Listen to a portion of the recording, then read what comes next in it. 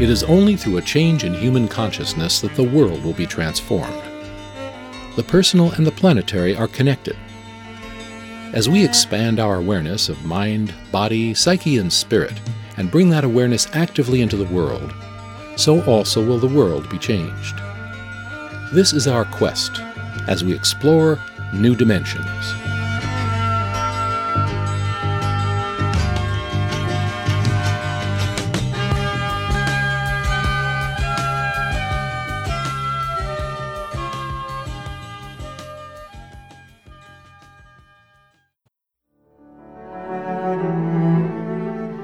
We are on the cusp of a paradigm shift, a radical change in worldview that will thrust art and culture onto center stage.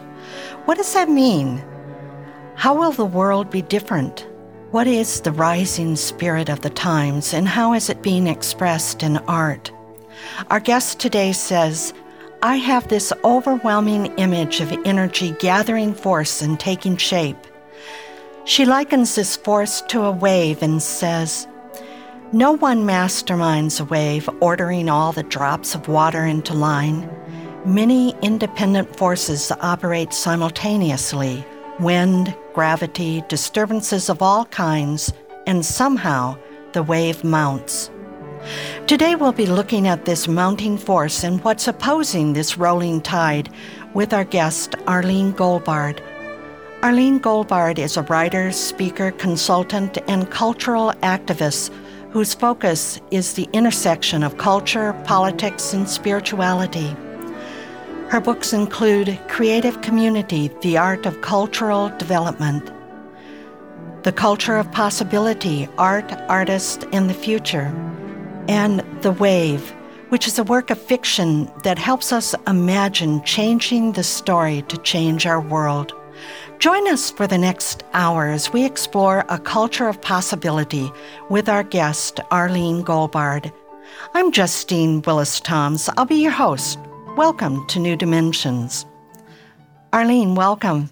Thank you, Justine. I'm really excited to be here. I'm very excited to have you. I've so much enjoyed reading your books, and the one book is more factual, and then the other book is a fictional account, and you've kind of written them simultaneously or published them at the same time. They're companion books. Can you say a little bit about that? I really had a lot of thoughts about how to make this story happen. At one point, I thought I'd have 3 slim books in a slipcase, and then everyone told me that would be impossible to publish at an affordable price, and I really wanted the books to be read. So when I showed the manuscripts to my early readers, people said that there are a number of readers who will be able to grasp a story who might not be interested in the nonfiction approach, and I should make the story available separately. So I did. You use a couple of terms, and we're talking about, in my intro, the paradigm shift. And we're kind of at that place right now, like 2 tectonic plates are rubbing up against each other, and you've given them some unique names. We've heard lots of names for this shift that's going on. So your names are Datastan and Republic of Story. So let's talk about Datastan first. What is Datastan? How do you couch that? Well, Datastan is that place where everything can only be valued with numbers. Things need to be quantified, weighed, and measured. Human life is made to replicate the way a machine operates, that everything is made to be valued in a quantified way, and that human beings are asked to conform to the way machines like to operate in the world instead of the other way around, where we end up serving them. We all have to live in Datastan a lot of the time, but none of us really enjoy it, and everybody who has the means buys their way out of it somehow. And in this place, like in education, for example, we might say No Child Left Behind is a good example. Can you talk about how that really buys into Datastan? Absolutely. I mean, when No Child Left Behind was passed, someone toted up the references to hard data research in it. And I think there were 111 in the one bill that described the program. And the idea was that you could measure a child's learning by administering all of these standardized tests. And of course, we know now through Diane Ravitch, many commentators who first loved that stuff have recognized it's not true. You can, when you go for quantification, you always have success in a way because you pick something to measure and then you can measure that. But it doesn't necessarily tell you a deep truth. Having one conversation with a child about what are you learning, how does it feel to be in school, what would you like to know, reveals 1,000 times more than 1 million standardized tests. Right. And you use another term, corporation nation. So what do you mean by that? Well, I'm really concerned at the extent to which corporate culture and the well-being of corporations is now driving the body politic in this country, so that we're all asked to make sacrifices for corporate profits in some way. We're asked to accept environmental despoliation for corporate well-being. There's a feeling that corporations know how to get things done and do things right, despite the vast number of scandals, self-dealing, and malfeasance cases that have been brought against corporations. And government, the public sector, just is bumbling and incompetent and can't do anything. So we're living in a moment in which the default cultural assumptions are corporations should be the model for every human enterprise for what we do. Markets are really important. We really need them. They've been with us since the beginning of time, but they aren't the model for the family, and they aren't the model for love, and they aren't the model for health and well-being, and they aren't the model even for social goods that they've been foisted on, like the privatization of prisons in this country. In corporate culture, there is a way of saying there's a level in free market. It really should be the end-all, be-all for everything. But in reality, it's not a level market. It's not fair to everyone in some ways. No, definitely. I mean, when you look at the figures, then the last year, the rise in corporate profits slowed a little bit. But you dial back 2 or 3 years and you see the highest level of corporate profits in history at a time when corporations were choosing to take that money and either distribute it as bonuses, golden parachutes, amazingly excessive executive compensation, or in dividends to stockholders, didn't reinvest in rehiring the people who were laid off during the subprime mortgage meltdown, for example, didn't reinvest in infrastructure, and in a lot of cases, exported their jobs overseas. So employment went down as profits went up. Exactly. So it didn't really reflect the health of a nation in some ways. The health of the nation didn't seem to be a criterion in those decisions. And also the Supreme Court passed the judgment that corporations had personhood. Yes. And the one thing that occurs to me, I can remember years ago, Buckminster Fuller talking about, don't worry about your enemies, they'll die off someday. And if you take that idea, a corporation doesn't have the lifespan of a human being, that they can go on forever and ever. And so how I question that, how they can have a personhood when they don't have the mortality rate that possibly that humans do. I mean, or many of the social responsibilities and ties that humans do. There's a great movement called Move to Amend that's looking to amend the Constitution to change that interpretation. But beyond the political activism of it, it's the kind of thing that I'm talking about in both these books, in which common sense, you or I, anybody we meet in line at the market or, walking along the beach, thinks it's ridiculous that all these rights are given to corporations and their rights are privileged over human rights. None of us think it makes any sense. But within Datastan, it seems to be logical and sensible. We're persuaded to accept these things as some kind of ultimate truth. So why don't people speak up? If you're saying that most people can see the fallacy of it, why aren't we speaking up? I think we're facing a lot of demoralization right now. One of the things that made me write these books is as I was speaking and doing workshops around the country, I kept hearing from people who were saying they were afraid to get their hopes up. And of course, when people are afraid to get their hopes up, it's because they fear the pain of disappointment. So an ironic thing happens. They pre-disappoint themselves. They declare failure without actually ever getting into the game. And I was seeing this everywhere I went, that people had silenced themselves because they didn't want to experience a pain that they were actually already administering to themselves.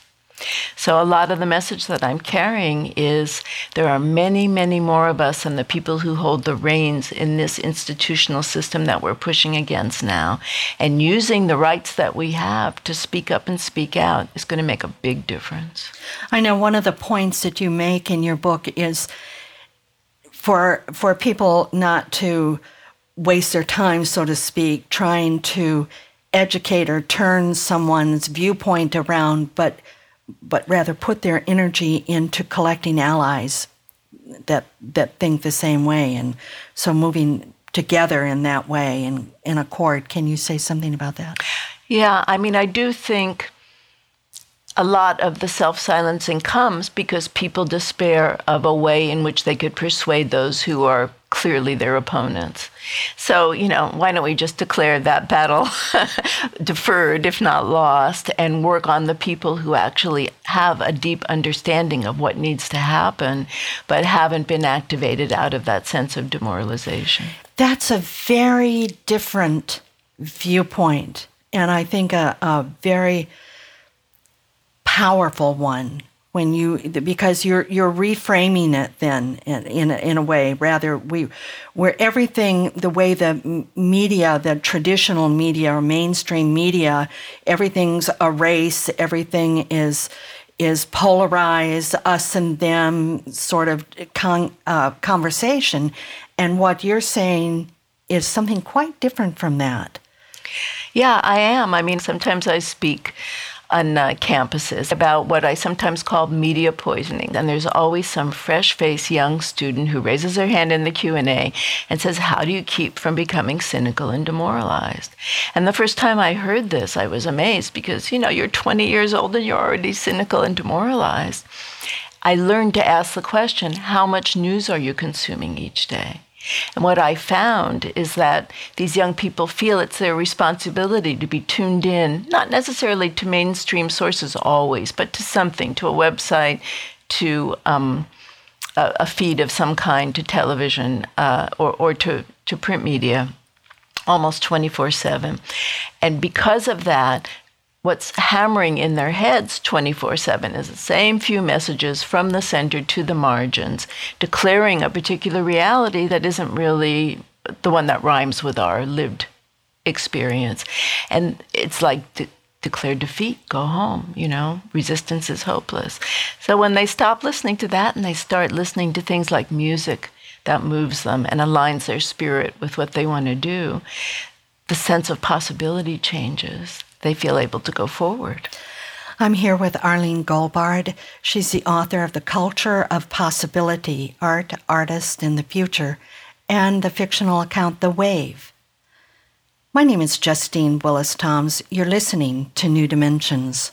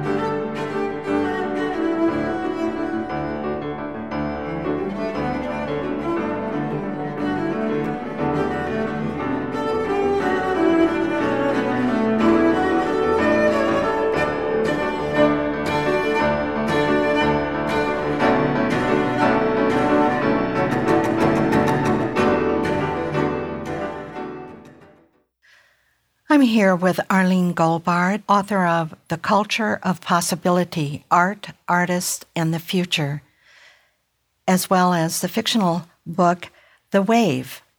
And if you'd like to know more about her work, you can go to her website, arlenegoldbard.com, or you can get there through the New Dimensions website, newdimensions.org. Arlene, we were just talking about music, and in the traditional or in the present culture, most people look at music as entertainment, but you're looking at it somewhat differently. So speak about that, if you would, please. Music moves me greatly. I have a soundtrack in my life, and I began at a certain point to wonder why that was, and to notice that music is an art form that engages all four aspects of the human subject at once. So when music is playing, or when we're playing music, there's a physical dimension. We feel it in our bodies. We're processing it by impulses coming in through the ears and being converted in our brains to the sound of music. We want to move our bodies. We want to tap our feet. It excites our emotions, often in a way that has nothing to do with the words, just the sounds. It makes us think about something. And when all of those three dimensions are lined up at once, it's a spiritual experience, a sense of the ineffable, of something that can't be named, can't be totally encapsulated. So it's a really powerful modality. And in the culture of possibility, I talk a lot about how it's being used in medical research to heal people who have neurological deficits, like stroke patients who can't speak, or autistic children who can't speak. There's great research about how they've learned to regain the power of speech through singing, for example. But I've also been thinking a lot about, in The Wave, my novel, thinking a lot about how people are using music these days. Because as I travel around the country, everyone's plugged into their iPods. And you hear a lot of poo-pooing about that, right? What is with people? I have a character in The Wave who has experienced a big loss in his life, and he's finding himself needing to walk the streets day after day after day, listening to music that the person he lost loves and that evokes the past for him. One day he sits on a park bench. A much older man is sitting next to him, and he complains, what's wrong with people? They look like lamps. They're going around with these wires dangling out of their ears. And my character has an epiphany. He realizes that these people are self-administering music as medication, so that they're inspiriting themselves through the playlists that they create and the music they listen to face the challenges of the day and to be able to bring themselves fully to whatever they encounter. Well, I can remember when my partner, Michael Thomas, died, I was so busy right after his death. I was I never got into my grief, at least not right away. And then one of my coworkers sent me a piece of music. And I just kind of hit my computer button and listened to this wonderful old song that meant a lot to me that I hadn't heard in years, a Buffy St. Marie song called Moonshot. And I'm just sitting there just crying at my computer, and it felt so good to be so fully present then and triggered by the music to really feel my grief. Because I was skating up above it, and that was a wonderful moment that music elicited. Absolutely. I spoke a little earlier about the two realms, contrasting realms, Datistan, where everything that counts can be counted, and the Republic of Stories, the place where everything has its story, and where music, for example, is given its true value, given this power that we know in our own bodies, minds, and experiences it has, but which is ignored in the other realm. And in this Republic of Story, you really talk about artists as an indicator species. What does that mean? Well, in environmental studies, there are certain species of animals or organisms that are indicators of health. So like clams and oysters are biomonitors for the oceans. If they're dying off, something's wrong.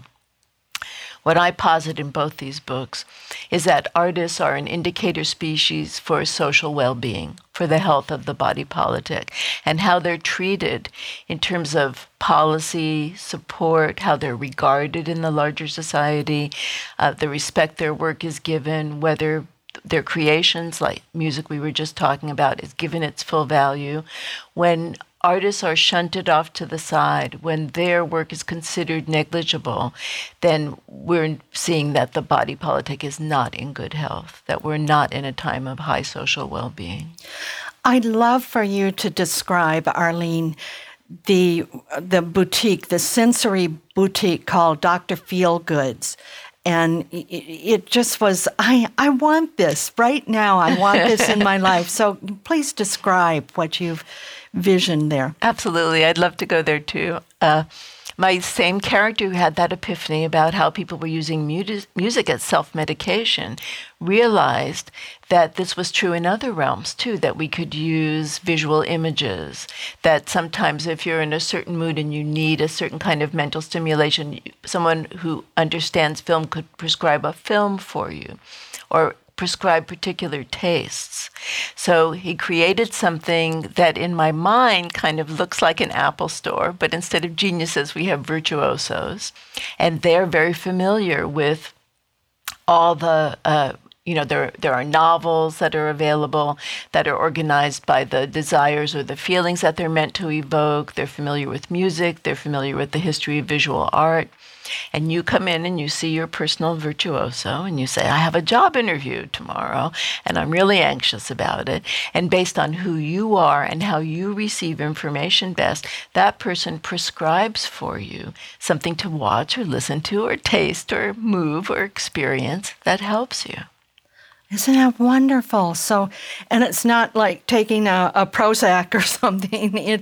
It's involving the entire body, the seeing something, hearing something, smelling something, and this person gets to know you maybe through time. It's different from therapy. Can you describe that difference?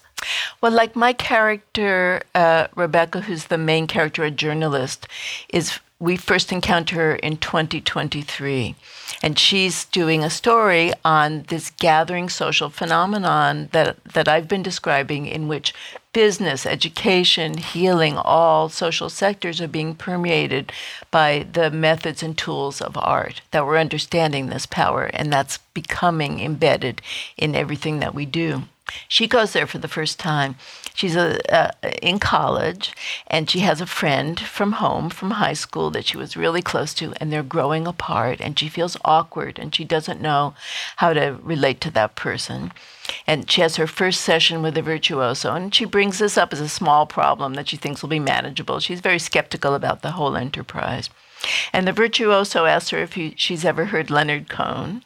And of course, in 2023, she said, oh, my mother used to love him because he's very robust, but I don't know if he's going to last another 10 years. But may it be so, may he. And she prescribes a couple of songs about loss from the wonderful album 10 New Songs, Alexandra Leaving, Love Itself, a couple of others. And she tells her to go home, put this music on, be in a darkened room, just listen, don't do anything else while you're hearing it. You don't even have to think about this friend. Just let it wash over you and let it enter you. And she has she gains almost a somatic understanding of how life comes and goes. Love is here, love is gone. Friends are here, friends are gone. Life goes on from listening to this music. So the internal static she was feeling is released, and there's an acceptance. And when she sees the friend again, she recognizes the friend is getting this too. She doesn't have to really agonize about it. She doesn't have to process with the friend about what's going on with us. It's just like, an acceptance, of deep acceptance. So talk about why you call it a wave. But precisely because of what you said when we started the interview, because I love the image of a wave as a phenomenon, a description of social change, in that no one is masterminding it. No one is directing it. It's not being organized from a central place. But certain things are happening at the same time in such a way to line up into a coherent shape of change. So, go back 3 or 4 years to the film Avatar. Do you remember that? I do. Remember how much people were talking about globalization and the environment as a result of seeing Avatar? We're living in a time in which the stories that we tell that are codified in the form of a film, a television program, something you read, a piece of music, a song, the stories that we tell are becoming the containers, the crucibles in which we work out who we are as a people, what we stand for, how we want our future to be. And when I saw how much more discussion that film was triggering than all the white papers that were being issued by all the environmental organizations, I got, the world is lining up in this way. We are understanding that our stories are what shape us. How we shape our stories shapes our lives, and nobody's controlling that. We're just all getting it at the same time. Another aspect of that movie, Arlene, was the phrase, "I see you." And that was a very, very powerful phrase. And that really dovetails with your idea of a republic of story, because if we truly see each other, we're seeing each other in our whole story. That's true. And there's a deep truth about story, which is that until our own stories have been told with completeness and received with dignity and understanding, we can't really be present to other people's stories. So, we're living in a moment now in which the official story is a competition of suffering, right? You hear about somebody else's difficulties in life and you think you have it difficult, you should hear my story. The alternative in the Republic of Stories is I do hear your story.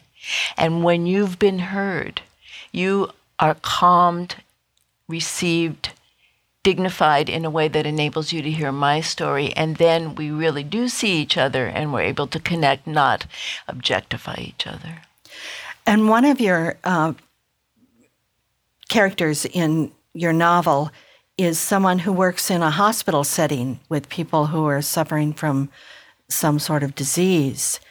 And she elicits stories from these people.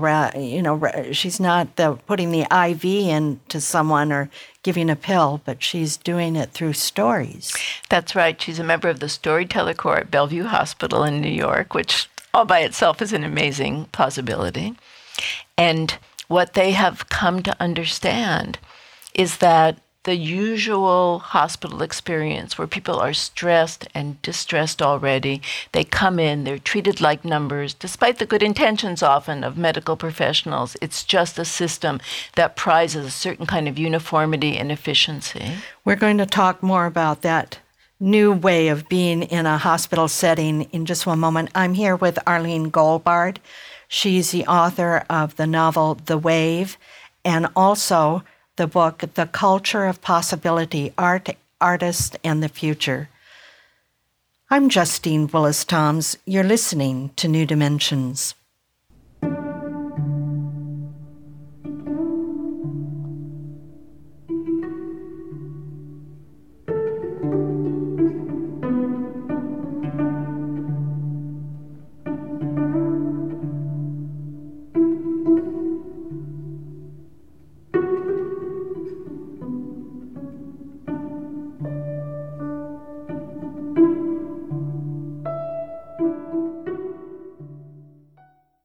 I'm here with Arlene Goldbard, and she's the author of the novel The Wave, and also The Culture of Possibility, Art, Artist, and the Future.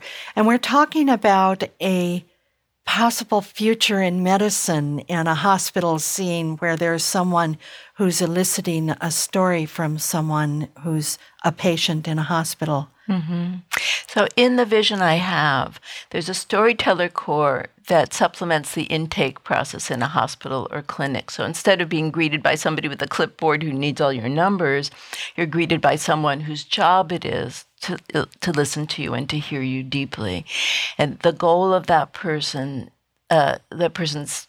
dialogue with you is to elicit who you are, to understand the context for and the roots of whatever it is that ails you, so that they can confer with the medical professionals and figure out what the best modalities are to treat you. And some of those modalities are going to be drugs, surgery, other procedures.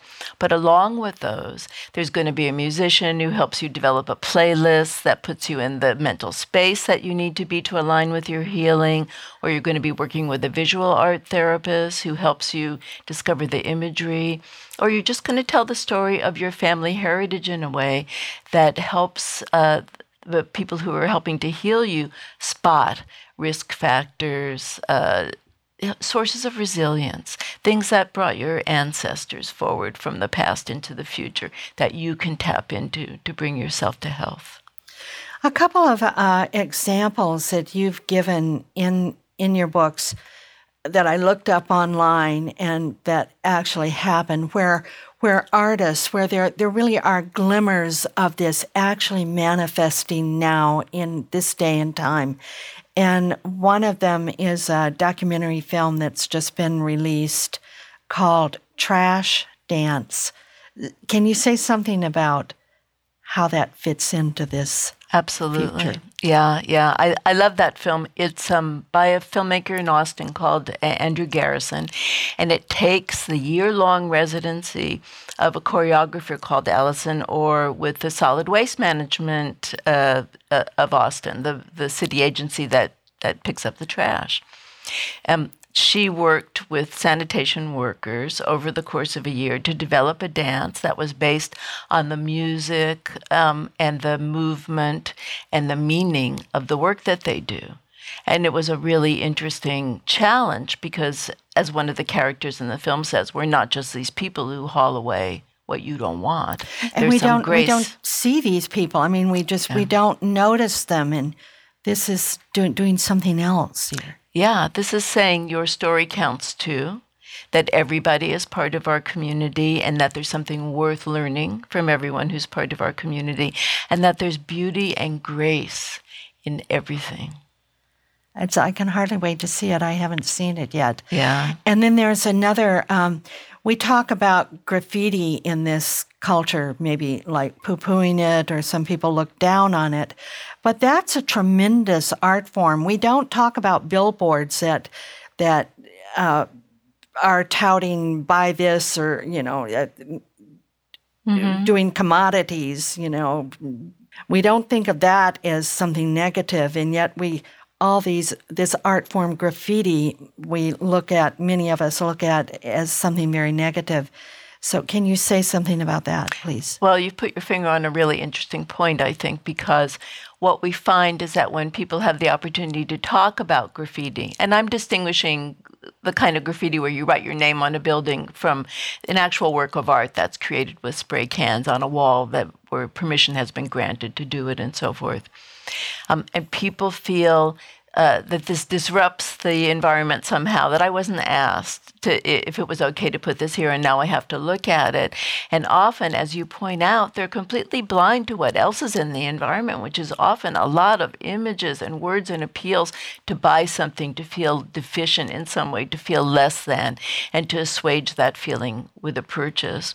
So I'm interested in taking the awareness that is triggered when something unusual happens in our environment, like a graffiti mural, and extending that to the whole landscape of the city, the whole landscape of our experience, so that we're wide awake and paying attention to the other people whose commercial space is also impinging on our experience of the city.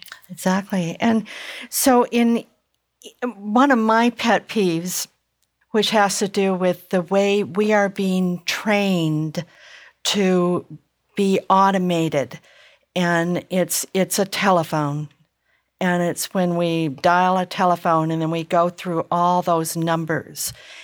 And I liken this to, a lot of people don't know what is called the shifting baseline. They've grown up in this automated telephone system where service, you can't get to an individual to get some sort of service from a corporation or from an entity. And when I grew up, you pick up the phone and there was an operator and she would say, "Number, please." I can remember that. I was very young at the time, but I can remember that. That was the baseline. And now you go through number after number after number, and finally you give up in frustration, or you might get someone, but it takes, a long, long time. Mm-hmm. So say something about that, if you would, please. Well, I think you're correct that it is training. It's training not to value our own time, to believe that we're there to serve those systems instead of those systems serving us, and to kind of resign into a sort of demoralization where you figure often it's not worth interfacing with this system to try and get done what I need to get done. I'll just do what they want me to do. So I don't like the passivity that this inculcates. But, I don't know if you watch television, but I'm interested that lately I've seen many commercials for a credit card company that's touting the fact that they have real human beings on the line when you call customer service. And I think some of these things are turning around because while it's efficient in some sense for the corporation, it drives people away in the way that they want. People dislike the experience so much that I don't think they're going to stand for it forever. And someone might say, oh, well, it would cost too much to have a real live person for customer service, or it would cost too much to teach towards an individual child's talents. It would cost too much. And yet you point out in your books that we spend a lot of money on things that are very destructive, such as the prison system, or as a private entity, a profit-making entity, or the war in itself. And we spend trillions of dollars. I often cite the statistic that we are spending more than 2 annual National Endowment for the Arts budget a day, 7 days a week, on war in this country. So when people say they can't afford things, what do they mean, actually? They don't mean they can't afford it. They don't mean the money's not there. They mean that they're privileging and prizing punishment over our creativity, punishment over our connection, punishment over nourishing our resilience. I don't want to have that be my legacy as an American. I don't want it to be that the thing that we valued most was punishing people abroad who were doing things we didn't like, or people in this country who are now lucking up at a rate that beggars the rate for any other nation on the planet. What is the importance of visioning it a different way? I think it's essential. Until we have a different story to try to discuss, to cultivate, to flesh out with ourselves, all we can feel is that we don't want something. We don't really have anything to go toward. And in the end, that negative orientation, I don't like this, but there's nothing I can do about it, doesn't really get us anywhere. So I think that it's essential to develop a new story. And I say over and over again in the book, the way we shape our stories shapes our lives. We see it, on the individual level. One person has an illness and their story is, I'm being punished for crimes I don't know, and why is this happening to me? Everything happens to me. Another person with the same illness sees the pain and difficulty of it, but also experiences it as an opportunity to refocus on what's most important and essential in their lives. Neither thing determines what the future will be for either individual, but one story is ceaseless suffering and the other story is an opportunity for growth along with whatever pain they have to endure. This is true on the macro level as well as the individual one. You mention in your book another book that I read with great interest. It was Catherine Boo's story of being research into a slum outside of Mumbai in India and following the lives of different people. In fact, I thought it was a work of fiction when I read it. And then when I researched it afterwards and looked up who she was, it wasn't fiction at all. It actually happened, that she really did embed herself in this for 3 years. And you mentioned that she was on the Colbert report, and he asked her, well, now that you're back in the United States, what are you seeing? Do you remember saying something about that? Yeah. She said, I look at poverty in this country, and I think if we were really serious about fixing it, we could do it in about half a second. Because in comparison to the poverty that she saw, and these people who actually live on the grounds of the airport in Mumbai, whose whole lives is scavenging the detritus of the airport in Mumbai, poverty in this country is a simple question of paying attention to human suffering and making a few small adjustments to alleviate it. And when I used that story in my book, I used it to make what I think is a really important point, which is very often the solutions to the problems that seem insoluble in Datastan are quite simple. You just have to do something a little bit different. But sometimes the hubris of modern life is such that we reject the simple solution because we think our problems are so complex, they're so arcane, they're so challenging. It has to be some really huge, complicated new system that requires the overhaul of everything, and we can't do that, so there's no way to fix this problem. So going back to your idea of the wave and the little drops of water that coalesce to make the wave, make this movement. So you're saying that we can move towards that and not to get depressed about the idea that, oh, it doesn't look like we're making any strides. Can you give some examples of things that are working, that are going towards this new wave? Mm-hmm. Well, for example, I talk a lot about different commercial enterprises in the wave, which is kind of interesting for me because I live my life as an artist and an activist, and markets and businesses haven't been too much of a focus for me. But one thing I'm seeing is that there's the ability to experiment and innovate in the commercial sector with a little bit less bureaucracy often than is present in the public sector. We'll talk about that in just one moment. I'm here with Arlene Goldbard. She's the author of the novel The Wave and also the book The Culture of Possibility, Art, Artists, and the Future. I'm Justine Willis-Toms. You're listening to New Dimensions.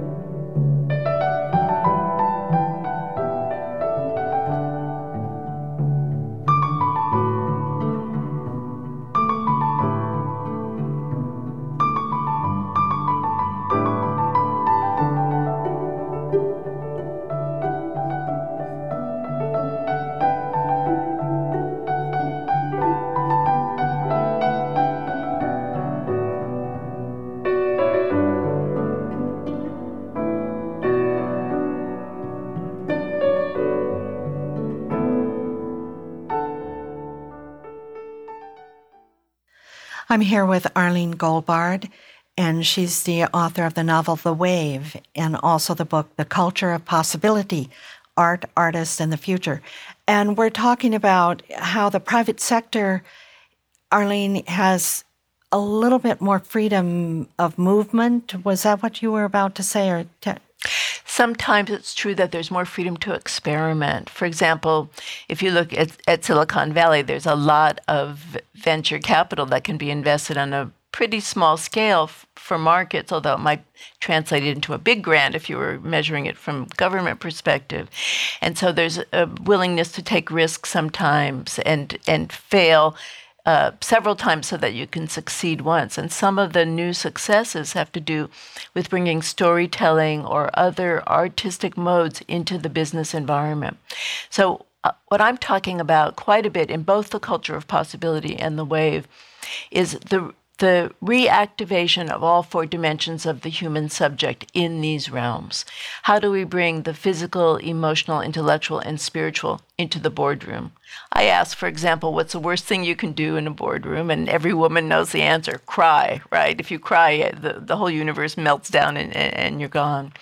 So I'm positing a boardroom that changes into an arts workshop, where theater workers who know how to do form theater, people who can work with individuals to create new music, to create visual depictions, to use movement for product development, this arts-based business learning actually exists to quite an extent right now in this country and around the world. And I'm positing a moment in which it becomes the dominant mode of planning and interaction in business environments. And so instead of the way we have it now, which is you have to leave an awful lot of yourself at home when you go to workers' school, we can all bring the whole person into those environments, and they will be made more humane, colorful, dynamic, and successful as a result. So, Arlene, you're saying that arts-based business learning is taking place right now, that there are glimmers of this that are popping up and being successful. That's right. If you Google that phrase, arts-based business learning, you're going to find special issues of business journals devoted to this. It's not only business. One of the most interesting studies that I've seen had to do with the training of medical students. There was a study done at Yale that showed that after having one art history course, the diagnostic skills of medical students at Yale improved by 25%, which is remarkable, but also replicable, because the thing that leads to diagnostic mistakes in medicine is what they call confirmation bias. You have a hunch of what something is, and you look for the evidence to confirm that. Looking at art, they learn to look without preconception, to just see what was there. And developing those muscles made them better diagnosticians. That's amazing. So you when going to your doctor, you might want to ask, have you ever taken a course in art? That's right. That might be a good criteria to know you're going to have a better diagnosis or more thorough diagnosis. What are other glimmers that are going on in our culture that you see that is moving us in this wave or this republic of story? Mm-hmm. Well, I think that some of the large social movements that we've seen in the last few years are really significantly infused by and shaped by culture. So if you look at the Occupy movement, if you look at the Arab Spring, you see that the people who were behind those movements had to have the capacity. I mean, the Occupy people kept saying there is another world, right? They had to have the capacity to envisage an alternative story to the given story and to bring people together around saying what that should be. And the values that form the through line in all of these social movements, whether it's here or abroad, is actually paying attention to individual story, recognizing that everybody has an equal space in making the future together, using the means of culture, the imagery, the enactments, the music to bring people together in public settings, and using new media, new forms of communication to spread that in a democratic way. You were pointing out, at least in one of your books, like let's suppose that we're walking down the street, and what we see now, we might see a plaque on the side of a building that will say such and such historical event took place here. And, and it'll give the date. But you're saying that one could then, talking about storytelling, kind of plug into their phone or some other mode that they're carrying with them. They could tap into hearing in the fullness with music and maybe, theater arts or whatever, hearing what took place there. That would be a very different experience. Yeah, and seeing too. I mean, since a wave takes place in both 2023 and 2033, new technologies are evolving, and one of the ways that people think things are going is to augmented reality glasses, where you can see a projection on your own personal vision screen. So imagine, I called it a whisper network. Imagine that you were walking around the streets of your city, and you could stop at different points, tap into the whisper network, and hear and sometimes see archival images from first-person tales of who used to live here, who made this place, how their stories, their culture shaped the character, the texture of life in that particular precinct. And that the aggregate of that, all those stories together, make a big statement, which is that it takes all of us to make our society. It takes all of us to make this world. It's not just, like the great man theory of history says, a few important people moving money and military and mountains. Right. That so we get the diversity of who we are, and we've noticed in nature that diversity, to maintain a diverse biology or environment, is a healthier environment. You're right, and I think that's a really good analogy. Biodiversity, cultural diversity, absolutely required. You have to see the diversity of cultures as a positive social value, not a problem, as so many commentators see it today. You know, I grew up partially in the South, and growing up, there was a lot of storytelling still going on there, and a lot of lineage story, like, oh, well, you're related to so-and-so and your great-uncle did so-and-so. And a lot of those stories would take place because at the time when I grew up, that society was not that mobile. They were really rooted in that place. But now we are quite mobile. We move from place to place. Many of us are not living in the same house that we grew up in. Probably most of us. So there's something here that kind of storytelling roots us in some way. Absolutely. I'm thinking of my friend Dudley Cock, as you say that. He's the artistic director of Roadside Theater, which is in Appalachia. It's a storytelling-based theater, and they've been going for way more than 30 years. He said to me that he thinks storytelling is our selective advantage, our survival trait as a species. And a number of cultural anthropologists agree with this, too, that our ability to depict danger, opportunity, what connects us, what separates us in a vivid way, enabled us to survive through the Pleistocene era, through every subsequent era of human history. And right now, it's enabling us to balance out the alienation, the deracination, the separation that's an artifact of modern commercial life. Right.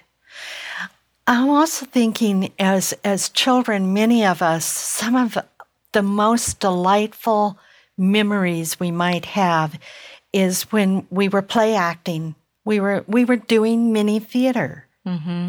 And so theater is another integral part of your vision of the future. Absolutely. And forum theater, which is one of the modes that Augusto Boal, a great Brazilian theater maker, created, is a great example. In forum theater, and now he's a real person. I mean, that's he's not, a real he's not with us any longer, but he was very real while he was alive. And his ideas were influenced also by Paulo Freire, the Brazilian educator. But in forum theater, you have a skit that's worked out around a problem or an opportunity and performed for a group of people who are considered spectators, a hybrid of spectator and actor, who can come up on stage and replace the protagonist or replace someone else in the scene and try out an alternative mode of resolving the problem or addressing the situation. Boal was elected to the municipal legislature of Rio during his lifetime, and he used this in the public square. He called it legislative theater to work out solutions to social problems. Well, that's so different than in public forums where we are today. We have an issue, different people line up at the microphone, and they have a limit of 2 minutes to say their piece. And often the public officials aren't even listening And that's the way it's set up as, okay, well, everybody has their piece to say. And this other kind of legislative theater is very different. Mm-hmm. And in fact, that's one of the immediate practical steps that we could take, is to take the money that's allocated in every municipality, state government, federal government agency for public hearings that aren't real, like you just described, for information leaflets that no one reads, for PSAs that everybody fast forwards through, and redeploy that money to hire artists to do this work. May it be so. Well, people are going to have to pick up these books and get a lot of stimulation, a lot of ideas, and to move forward in a wave of the Republic of Story. Thank you so much, Arlene, for being with us today. And thank you for having me. It's been great.